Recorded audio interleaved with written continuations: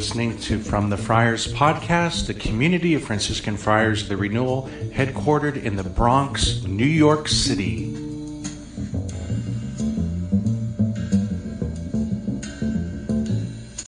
May the Lord give you his peace. Good morning.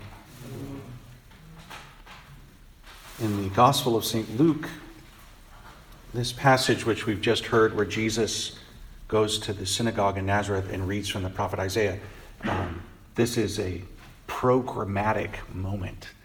That this passage from the prophet Isaiah, this prophecy about the coming of the Messiah, will play out through the rest of the Gospel of Luke and in Acts, that this is the program of Jesus as the Messiah.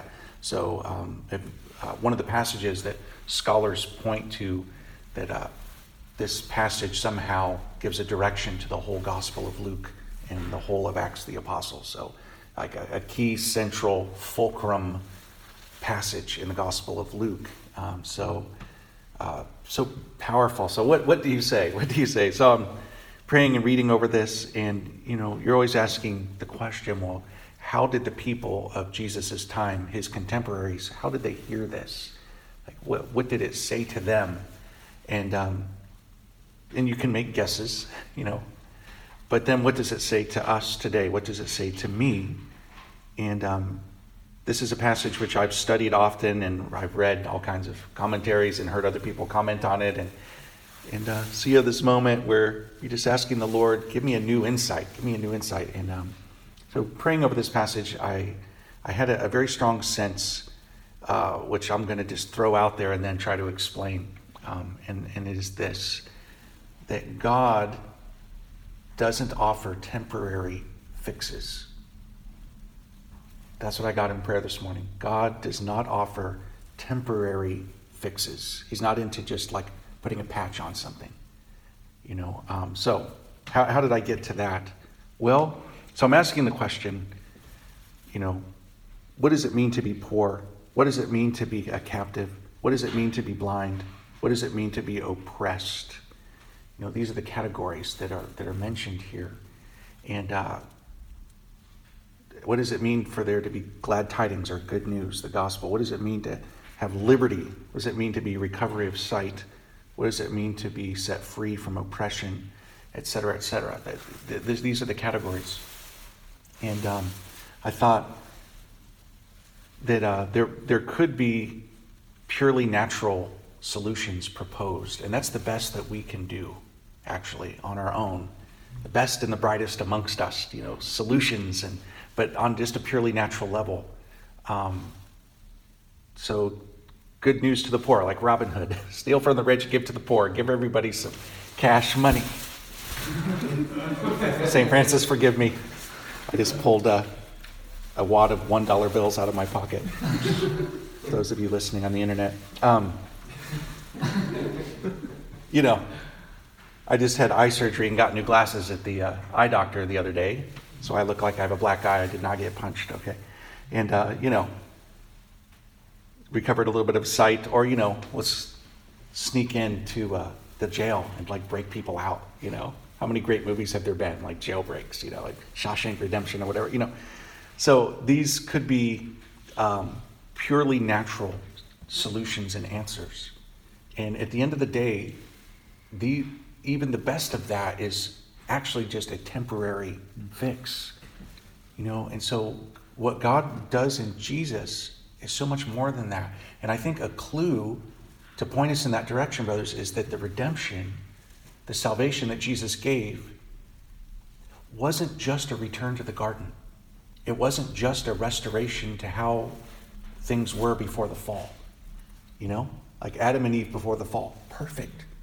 Truly human, but just, perfect. No sin. So the intellect is not darkened, the will is not weakened, and the interior desires are not disordered. Adam and Eve before the fall, naked without shame. The redemption isn't just a return to that. When Jesus comes, he healed people miraculously. They were like legit full-on healings. But every single person who got healed got sick again. And even like the raising of Lazarus from the dead. Dude is dead 4 days in the tomb. Lazarus, come out, unbind him. the Bible doesn't tell us, but we can know Lazarus died again, okay? He's not like walking around like some zombie, like here's poor Lazarus. He's like, even like the biblical idea of returning to the land, this promised land. Well, what if everyone in the world tried to live in the state of Israel? It's like the size of Connecticut. It's not big enough to hold everybody, So God is not into just offering temporary fixes, and that's why the New Testament describes the redemption in Jesus as a new creation. So it's not just to fix my broken heart. It's like, I will give you a new heart. It's not just put a patch on this torn habit. Thank you, Brother Colby. No, Brother Colby's like, forget that. It's easier for me just to give you a new habit, right? So it's not just a return to the garden. It's not just a restoration of how things were before the fall. It's not just the perfection of our humanity. He actually offers us his divinity, a share in the divine life. It's an eternal fix. It's a never returning to sickness. It's a never returning to death. It's eternal life. There's just something so beautiful and powerful about that. So what does that mean for us this morning?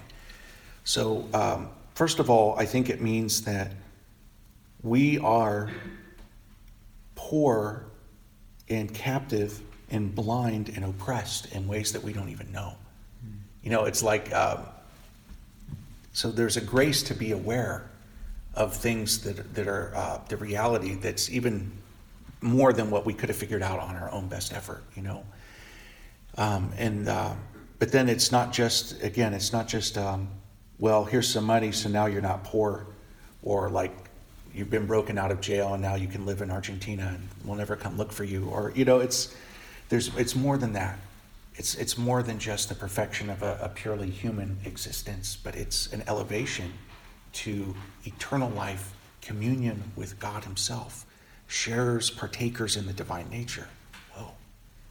Beautiful, huh? Beautiful. And what that means for me today is that whatever happens to be my reality right now, whatever my own particular struggles, my own particular needs, this day, there's daily bread for me today. Like exactly, today will bring me exactly what I need. Not always what I want, but what I need, the sacramental of the present moment. That if God is good and God is trustworthy and God is loving and he's all powerful, all those qualities that God has, that he is just and merciful and that he loves everyone and he loves me, that this day, this walk of faith with Jesus, this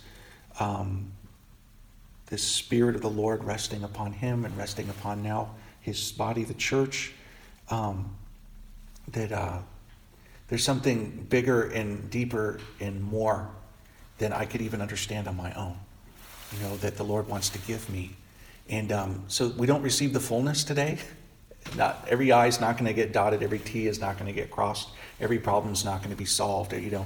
There's a mystery there. The kingdom is here. It's already, but not yet. It's that it's growing like a seed that grows in soil, but the harvest is not yet. The harvest is not yet. At the end of time, when Jesus returns in glory, and there's the general resurrection of everyone who's ever lived, there is the fullness of the kingdom. Until then, it's slowly kind of taking root and growing in the hearts of all of us.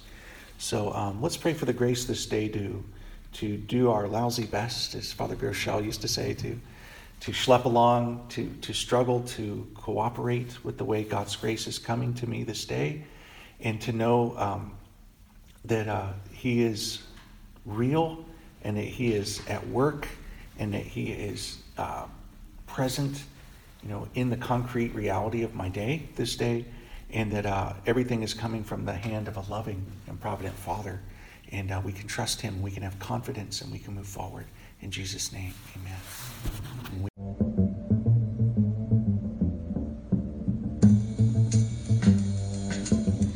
You've been listening to From the Friars podcast, the Community of Franciscan Friars, The Renewal. Please visit us at franciscanfriars.com or on social media, CFR_Franciscans.